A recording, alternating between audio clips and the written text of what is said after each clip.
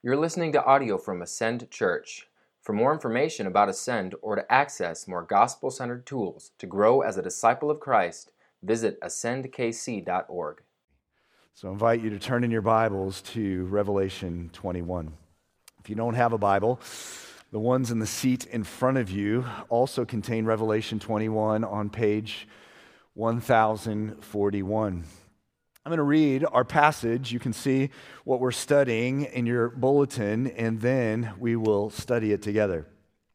Revelation 21, beginning in verse 9, the Apostle John says, "Then came one of the seven angels who had the seven bowls full of the seven last plagues and spoke to me, saying, 'Come, I will show you the bride, the wife of the Lamb.' And he carried me away in the Spirit to a great high mountain and showed me the holy city, Jerusalem, coming down out of heaven from God, having the glory of God. Its radiance was like a most rare jewel, like a jasper, like a clear as a crystal.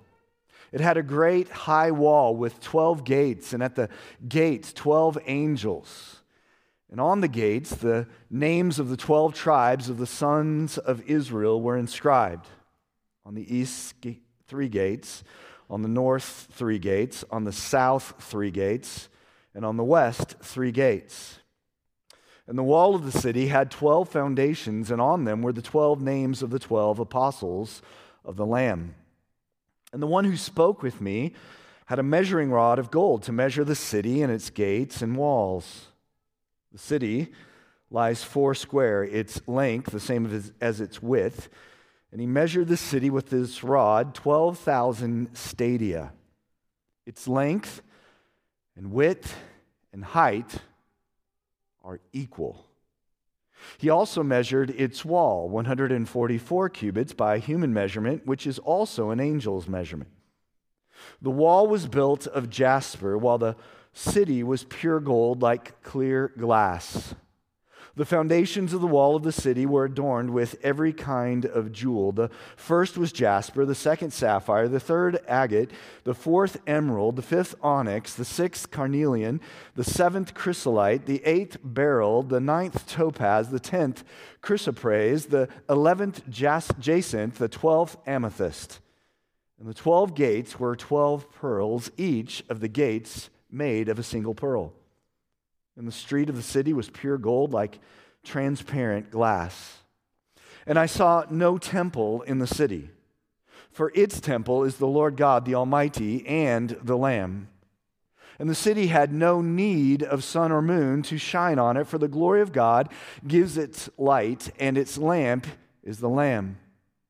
By its light will the nations walk, and the kings of the earth will bring their glory into it, and its gates will never be shut by day, and there will be no night there. They will bring into it glory and honor of the nations, but nothing unclean will ever enter into it, nor anyone who does what is detestable or false, but only those who are written in the Lamb's book of life. Then the angel showed me the river of the water of life, bright as crystal, flowing from the throne of God and of the Lamb through the middle of the street of the city. Also, on either side of the river, the tree of life with its 12 kinds of fruit, yielding its fruit each month. The leaves of the tree were for the healing of the nations. No longer will there be anything accursed, but the throne of God and of the Lamb will be in it, and his servants will worship him. They will see his face, and his name will be on their foreheads. And night will be no more. They will need no light of lamp or sun, for the Lord God will be their light, and they will reign forever and ever. Come, Lord Jesus. I want you to do an exercise with me, and I would ask you to trust me. Would you close your eyes? I want you to picture your happy place. You know, as you're picturing that, maybe some of you are thinking of mountains or maybe skiing or maybe a beach. Others of you, and I know you, are wanting to ask questions of me. How long will I be there? What is the budget for said trip?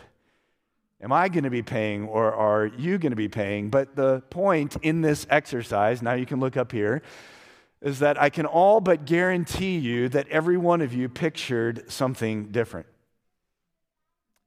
That's because when we think of our happy place, we bring to that exercise our own experiences, our own personalities, our own likes and dislikes. And each one of those places that we pictured or those experiences that we imagined are something we would look forward to. If we knew that this summer there would be a guaranteed date when you would experience that, we would all be motivated today by that date. We would all be motivated by the fact that on a certain date on that calendar, you would experience what you love. And I think the exercise of John writing these details and our opportunity to study, understand, and apply that is to level the playing field. To make sure that when we close our eyes next, that our ultimate happy place is the place that John describes. And I want to invite you to lay aside your traditions, lay aside your experience, lay aside your personality, and even what you've been taught, to be able to study the Word as much as we can to understand the Word in its context. The Word as it is being communicated to us. And I think if you will follow me with this exercise, we will conclude, just as Vern Poitras says on the quote that is on the screen, that the description of the New Jerusalem serves the same purpose that the rest of Revelation does, and that is this: Revelation is designed not only to assure us of God's final purposes, but also to increase our longing for Him and the realization of His purposes. Friends, that's the point of the description of the New Jerusalem. And the big idea is in your notes, and that is the details of the New Jerusalem provide understanding that should motivate us both to conquer for the glory of Christ today and long for the culmination in the future. Before we dive in, would you flip back to Revelation 20? I want you to look specifically, actually, chapter 21, and specifically at verse 5. The voice who is seated on the throne says, "Behold, I am making all things new." And then in verse 6 says, "It is done." That will help us be able to understand and know what to do with the description of the New Jerusalem. In those two verses, we see this concept communicated to us. Not yet, meaning it is in process, but already, meaning it is done. So as we begin to unpack the details of the New Jerusalem, we need to live in this tension, and that is, already the New Jerusalem is complete, but not yet. That is the perspective that we must have as we study these details. God is speaking as though the New Jerusalem is done or complete already. But the fact is, as we study Scripture and understand prophecy, it is complete not yet. So with that framework and with those lenses, let's study this text together.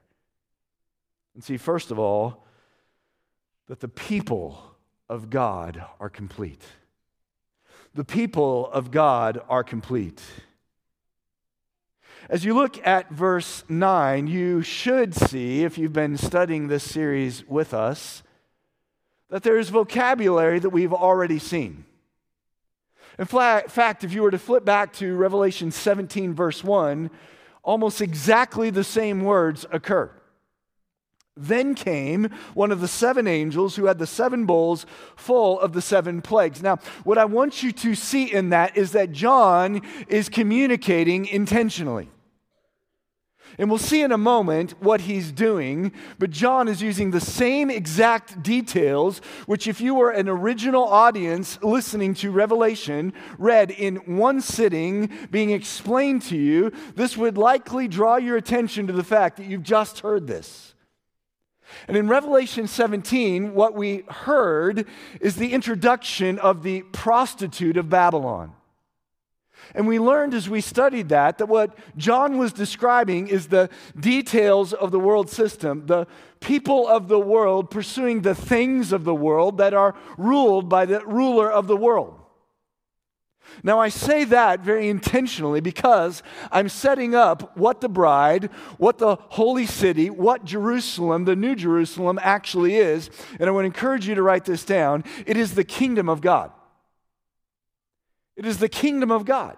Now, you may say, well, Pastor, last week you said it's the people of God. Well, let me give you a definition of the kingdom of God from Graham Goldsworthy that I think will help you see it's one and the same.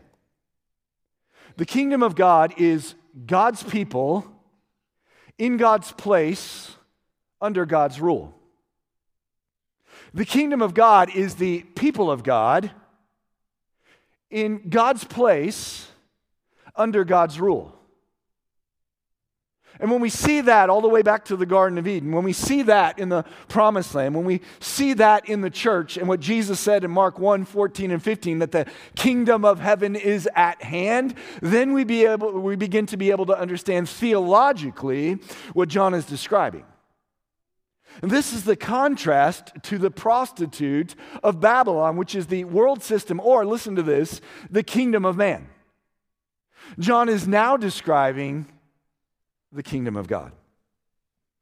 He uses terms like verse 9, the bride, that we have already seen.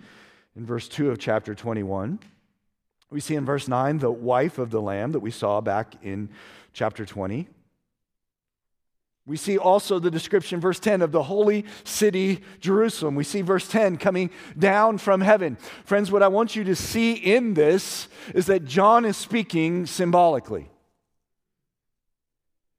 I'm going to once again just pause here because for those of you who might be new, or for those of you who are still wrestling with this symbolic versus literal, I want to again relate to you so that I hope you can understand my point. If I would have heard a pastor explain this to me years ago, I would have been tempted to write him off. Because we cannot just go to God's word and say everything is symbolic, everything is spiritual, everything is allegorical. Some things are literal, some things are symbolic. But look at the text, verse 10, coming down from heaven with walls and buildings that are bright. Verse 11, clear as crystal. Verse 12, walls with names of the tribes of Israel at each gate. Verse 12, 12 angels guarding the gates. Verse 14, walls with 12 foundations. Verse 14, walls or foundations with 12 names of apostles. What are we to do with this? And I hope as I read that in my introduction, you were asking the same questions. Are we to understand these descriptions as a literal city with literal walls that are gold hue but crystal? We can see through them. What do we do with a city that's described as, in our English understanding, 1,500 miles wide, deep, and high? What do we do with that? And I submit to you that once again, we understand this to be symbolic. And I know there will be the temptation for you to see this, that I'm saying, as a slippery slope that is over-spiritualizing the text. A slippery slope that allows us to pick and choose what we would like to understand as symbolic and pick and choose what we would like to see as literal. But I want to remind you of how Jesus taught Scripture and the rest of the authors of Scripture taught Scripture by putting 4 guardrails up on the screen.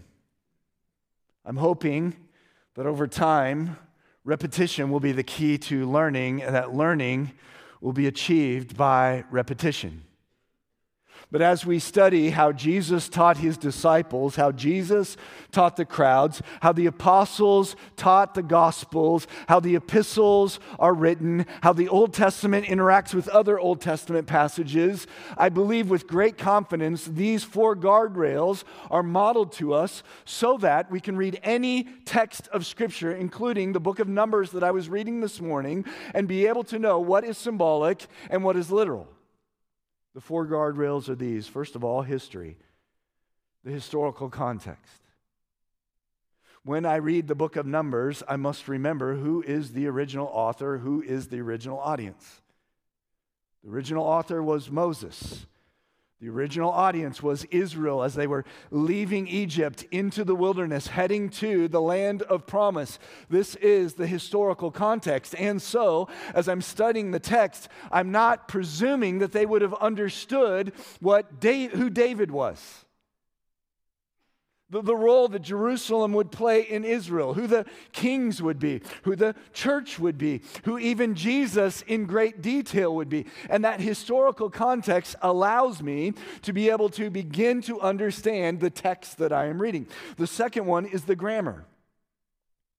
And it's not just the words, it's not just the parts of speech, it's also the literary devices. In this case, this is apocalyptic prophecy.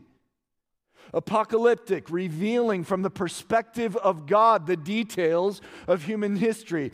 Prophecy, the divine direct revelation of God to human beings with His authority. This is the literary device, and so that puts us in the mindset of being able to understand the text. Now, at this point, some of you might be tempted to think, I can never do this. But listen, if this baseball player was able to do it, you can.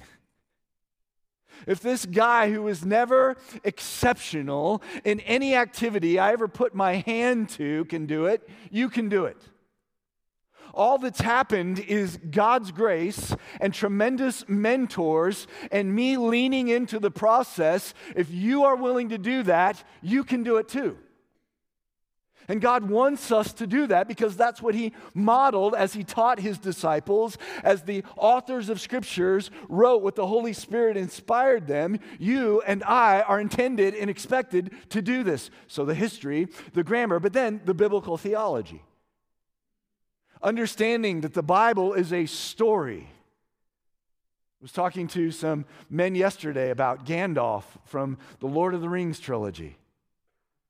And if your conclusions about Gandalf are only derived from the first of the 3 books, you will not have the whole picture.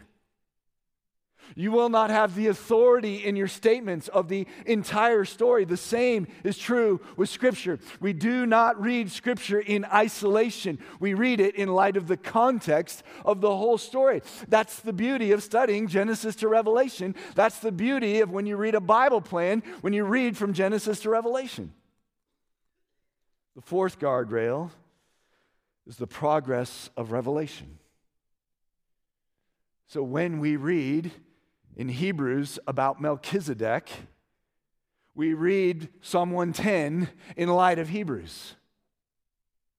We read Genesis 14 in light of Hebrews and Psalm 110 when we're introduced to the historical figure of Melchizedek in Genesis 14. Friends, these 4 guardrails will allow us to be able to read a text like Revelation 21 with the tools that we need to be able to discern what is symbolic and what is literal. I submit to you this is symbolic. Let me give you 5 C's as my reasons. First of all, the contrast. The contrast. John's introduction to this passage is a contrast to Revelation 17. It's a contrast to the world system. This is God's system. It is the people of God, which is number 2, the city. The city is the people of God in the place of God, or God's place, not in like exchange of God, but in where God has placed them under His rule. So the city is the kingdom of God, and what makes the kingdom of God is the people in the presence of God under His rule. They're described here as the bride. Number 3, the carbon copy. In these descriptions, beloved, listen to this. The city reflects the glory of God, doesn't it? You can go back to Revelation 4:3 and see just the beginning of the description that the throne of God is jasper. Look at how God is described in the throne room in Revelation 4 and 5 as different scenes are given to God, and God is described as Jesus is described. His people will reflect Him. And so the city is described as in agreement with the glory of God as He's described elsewhere. You can write down Isaiah 54 and you can look at this later. God is described with similar descriptions of jewels, of radiance. Number 4, completion. That's what the 12s represent. And yes, it says 12 sons of Israel. Yes, it says 12 apostles. But listen to this. What He's doing by using that imagery and those numbers is showing the people of God are complete. The people of God in the Old Testament looking forward to Christ. The people of God in the New Covenant looking at Christ, the apostles, and then looking back at His atoning death and His victorious resurrection. 12 and 12. This is the complete people of God. That's the symbolism in the city description. And then number 5, the church. Paul will help us as we go outside of this text to understand the imagery that the church is the temple of the living God because His presence dwells in them. The people of God in God's place under God's rule. What I love about this is that God is making all things new, and we can also say it is done. Amen.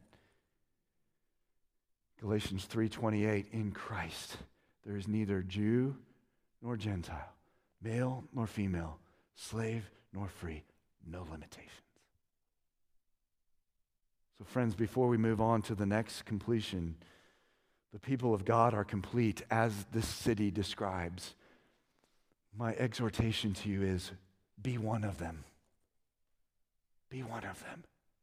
Do not leave this place without knowing beyond a shadow of a doubt that you are numbered in the people of God. You do that by agreeing with what God's word says about Him and you and the solution. By trusting in Christ as that solution. By placing your faith and dependence upon Him. By asking Him to forgive your sins. And by committing your life to being a citizen of King Jesus. Are you the people of God? Be one. Because the people of God are complete. Number 2, the filling is complete. I got to explain what I mean by filling. You can turn there or you can write this down. Genesis chapter 1. The first positive command to the humans that He had created was this. God blessed them and said to them, be fruitful and multiply, listen to this, and fill the earth. The original command to our parents was to fill the earth. But what? Listen, beloved, it's not just to fill them with other humans. It's not just to procreate and enjoy the process. You fill the earth, listen to this, beloved, with worshipers. That's what the rest of that text says. That's what the rest of chapter 1 and 2 of Genesis say. Exercise dominion over the earth. What is dominion? It's taking the rule of God and exercising that over creation. It's Genesis 2:15. Act like priests over creation. Keep anything unclean out of it. Make sure that the kingdom is clean. It's making sure that you teach the word of God to other human beings. It is being prophets and priests and kings and fill the earth with them. Genesis 9:1. Humanity was given a second chance, weren't we? As the family of Noah came out of the ark, God said to Noah, be fruitful and multiply and what? Fill the earth with humans, no, with worshipers. It's interesting, what did Jesus say to the disciples on the mountain in Matthew 28? Make disciples of all nations. Fill the earth with worshipers. It's interesting when you look at this text and you see it in light of that, you begin to understand what John is describing. Look at verse 15. The one who spoke with me had a measuring rod of gold. Have we seen a vision described where there was a measuring tool, a measuring rod? Back in chapter 11. And remember, there John was told to measure the temple and the courtyard, and we saw in that he was measuring the people of God. He was measuring the church. That's why then you see two witnesses that are described in the same way Zechariah describes the people of God. The two witnesses are the lampstands and the olive trees. So here, once again, I think what John is describing is similar details to show he's measuring the people of God, even though here it's described as a city. What is the description? We'll look at verse 16, 12,000 stadia. Most of your Bibles in English will have footnotes, and it will explain what a stadia was, and we can conclude that it was about 1,500 miles. Now, I just want to have you pause and imagine this. 1,500 miles is almost exactly the distance between here and Los Angeles. That begins to allow you to put it into a human perspective. So it's that long, but it's also that wide, and it's also, isn't it interesting, that high. I had a friend years ago who showed me what he drew on a napkin, and I said, well, that's a cube. And he says, no, that's the New Jerusalem. Okay, well, let's continue. Verse 17 says he also measured a wall. Do you see what it says in the text? 144 cubits. The cubit was about 18 inches. So I think you're looking at about a little over 200 feet. Now, think about the architecture and the engineering of this. If this is a literal city, now I want to be respectful here, but just allow me to say this. The architecture and engineering is absurd. You would not have a 1,500-mile high city that had a 200-foot high wall.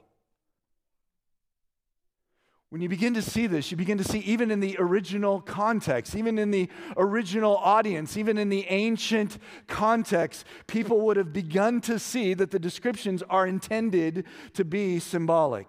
Now I know people have said, well, this is the thickness of the wall, but even that, it's absurd. So what is John communicating? Well, the text actually helps us. And an additional indication is that this describes a cubed space. Would you write down 1 Kings chapter 6, verse 21? There, if you follow the dimensions in 1 Kings 6:21, you see that this is the dimensions of the Holy of Holies. And there was the presence of God. Verse 17.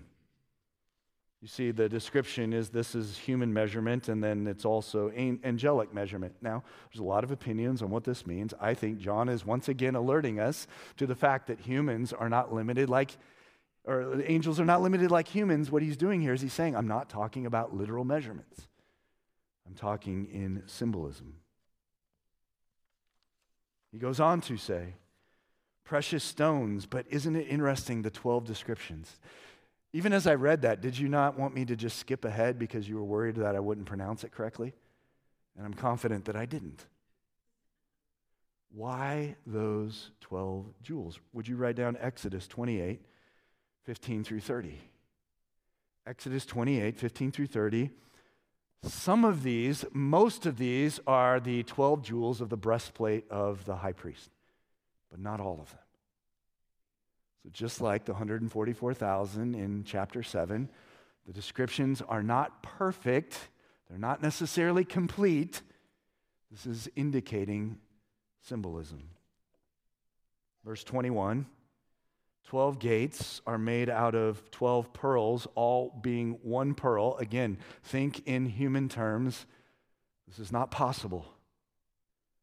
This was intended to communicate to the original audience and to us that this is symbolic. And then, once again, verse 16, 1,500 miles up, down, across.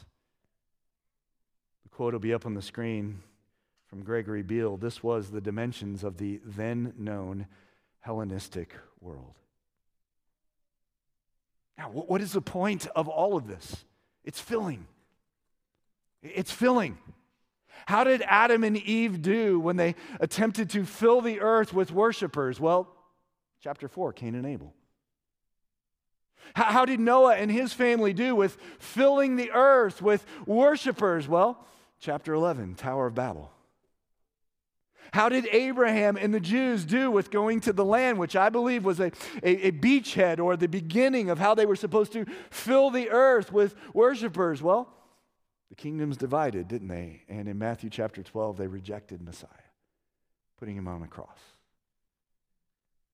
You see, the beauty of this is that now we have Christ leading the charge, don't we? The church is not dependent on us. The church is not dependent on an earthly king. The church is dependent on Christ. So we're doing our part, but one day he will complete the filling. You see, the New Jerusalem is describing an Eden cosmos, the entire new earth, the entire universe. So when you see the description of the New Jerusalem, you can write out to the side, the entire future universe. It will be filled with worshipers. So the question to you is, or the invitation to you and me is, let's get to filling. Let's do our part by making sure we're worshipers, and then let's share. Let's share. Share with neighbors, share with coworkers, share with friends, share with family, pray for them. Let's do our part in the already, knowing that someday it will be complete. Number 3, the dwelling is complete. The dwelling is complete, and John moves away from measurements and architecture to more theological details, doesn't he? And he begins to unpack this theological theme that I think is one of the main themes of the entire story of the Bible, which is God dwelling with his people and his people dwelling with them. I just read that in Numbers this morning. This theme is a major theme, and if the original audience would have had familiarity with the Old Testament, which my position from the beginning is they absolutely did, then when they would have thought of the dwelling of God, they would immediately thought of one place and one place only, and that is the temple. And so, if this is literal Jerusalem, you would expect to see a literal temple because that's what the original audience would have associated. Worship, presence of God, Jerusalem in Israel, temple, holy of holies. But isn't it interesting? The text says in verse 22, I saw no temple. All of a sudden, the original audience would have said, screech. Here's a quote the team will put up on the screen. This is one of the most succinct summaries of the story of redemption. And serves as a guide for understanding Genesis, which we see the dwelling presence of God, Genesis 3:8. God was walking in the garden. His presence was there. To Israel, his presence was in the tabernacle and the temple. To the church, the Holy Spirit's dwelling presence is within us. To the New Jerusalem, with Christ as the fulfillment of it all. What's interesting is the completion and the completeness of the description. Look at verse 23. I thought this was interesting, and I'm sure you did too. The city has no need of sun or moon to shine on it, for the glory of God is there. What's interesting about heaven is we don't have a whole lot of details, do we, in the Bible? There's a lot of conjecture, and a lot of us imagine that we'll be on clouds with harps and a halo over our heads, but we will have wings, so there's that. What has influenced all of our understanding of heaven is a lot of little details that have been extrapolated to our modern context and current understandings. Here's what I think the New Jerusalem will be like. The team will put this up on the screen. It will be echoes of this earth, but it will be perfect. And we don't have time to dig into all the details of what I think that will look like, but I think it'll be awesome. And listen to this, it will transcend anything we can imagine. Paul says that in 1 Corinthians 2. No eye has seen, no ear has heard, no mind can comprehend what God is preparing for those who love him. So when you look at the Gospel of John, when Jesus says, I'm going to prepare a place for you, you can just stop imagining. Don't worry about the size of the room. Don't worry about the architecture. It will blow your mind, but it will be echoes of what we've experienced here. It says in verse 23, it doesn't say there's no sun, does it? Look at it. It doesn't say there's no moon. It says there's no need of it. Interesting that Genesis 1:14 through 19 tells us we need the sun and the moon. It will rule the day, it will rule the night, it will be the markers of seasons. We need in this lifetime sun and moon, but here we won't need it. There may be a sun and moon in heaven, we don't know. But we do know from the Word of God that we won't need it. Verse 24, the nations and the kings will get their glory from God and not from themselves. So study history. Aren't the great generals and the great kings and the great nations glory getters? The reason why the Roman Empire was so great for so long is because of their emperors, because of their army, because of their economy, because of their rule. But in the New Jerusalem, everybody gets their glory from King Jesus and from God. Verse 23, the Lord God Almighty and the Lamb are there. And the impact is that nothing unclean will enter because God is present. You know, growing up, and I never knew if Osa would make an appearance in a church service, but here he is. You know, at night as a kid, it can be a little fearful. But as long as I had Oso, I was good. I lost Oso for a few months, and thankfully a Denny's in New Mexico sent him to us. But you know, as I got older, there were other presences that helped me, my parents, even now my wife. I sleep a lot better at home than I do when I'm traveling. But the point in this is the imperfection of the presence of these resources in contrast with what we read here. Oh, friends, we are going to spend eternity in the presence of God in a way that we cannot even comprehend, in a way that makes all of these details and all of our imagination be secondary to the promise that God will dwell with us. And so that is the complete future that we have, and we get to experience it already. So here's the application. You and I must abide. We are privileged to abide in His presence. Amen? But so quickly we reach for the ESPN app in the morning, don't we? So easy we spend hours on YouTube. So easy we flip through stories and reels. Friends, the God of Scripture delights to dwell with us, and we already get to enjoy that experience. Let's abide with Him. Number 4, the resources are complete. And we've had Eden, Garden of Eden imagery sprinkled in, but now it's going to flow, and I did that on purpose. Look at verse 1. The angel showed me the river of the water of life. But even look at this description. It is in the middle of verse 2, the street of the city. If you think about the city Jerusalem today, or if you've ever been there, you will not see a river flowing in the middle of it. This is symbolic description. It's also drawing our attention back to Eden. Genesis 2, verse 10. There was a river flowing through and out of Egypt, giving life and sourcing everything. Verse 2 is another Eden description. It says the tree of life was there. This is not a literal tree, I do not believe.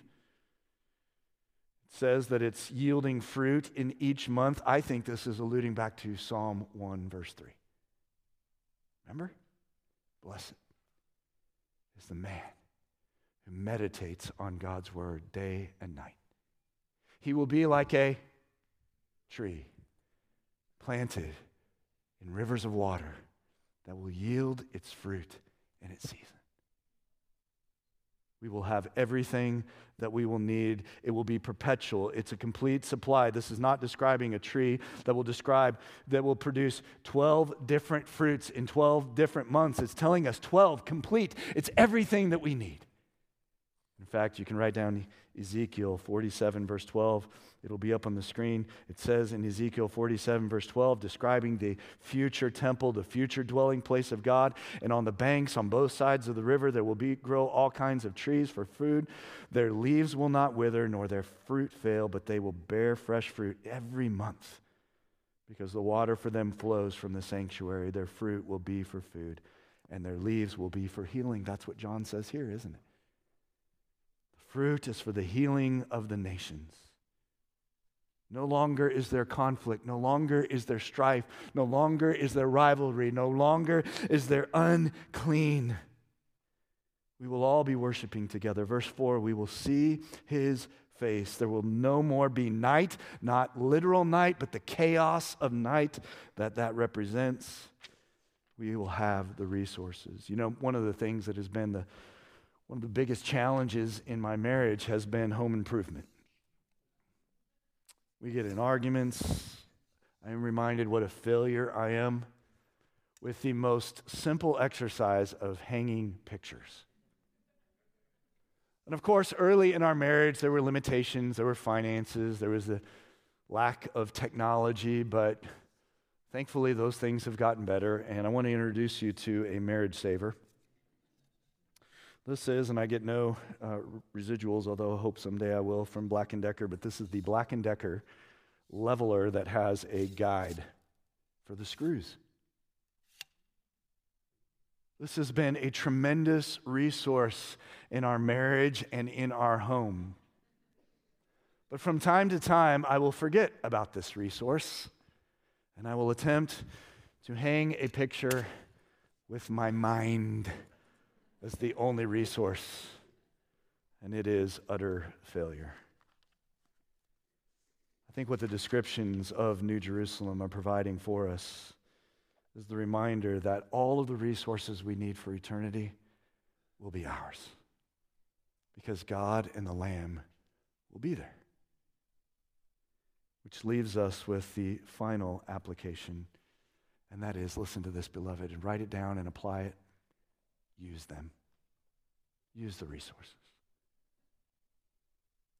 Our resources are the identity that is found in Christ, abiding in him, dwelling with him. These, we see by the description of the New Jerusalem, are complete, but not yet. Let's get to enjoying them today. Would you bow your heads and close your eyes? I pray this has been an encouragement for you. I pray that this will now replace whatever image you had when you imagined your happy place. It is intended to motivate us. It is intended to give us confidence. But friend, if you're not in the kingdom of God, then you don't have that confidence. If that's you, friend, give your life to Christ today. If you want to know more about the gospel, we'll have members of our prayer team at the ends of the stage. They would love to be able to lead you toward a relationship with Christ, so you can join us as imperfect disciples following our perfect shepherd. Friend, if you are a member of the family of God, where's your happy place? What motivates you? I hope this morning it's been helpful for you to be reminded of the fact that in God's perspective, the people of God are complete. The filling is complete. Not only that, his dwelling is complete. And the resources are complete. We have that to look forward to. But access to them is ours today if we have trusted in the completed work of Jesus Christ. If that's you, let's join together. Celebrate the taste of New Jerusalem now with a longing for the full reality in the future.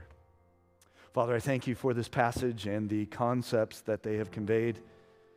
I know that some of my conclusions might challenge some long-held understandings of those that are present, and I pray that we would all join together in being able to submit ourselves to your word and humbly seek to understand it as the original author, your Holy Spirit, and the Jesus and authors of Scripture have modeled.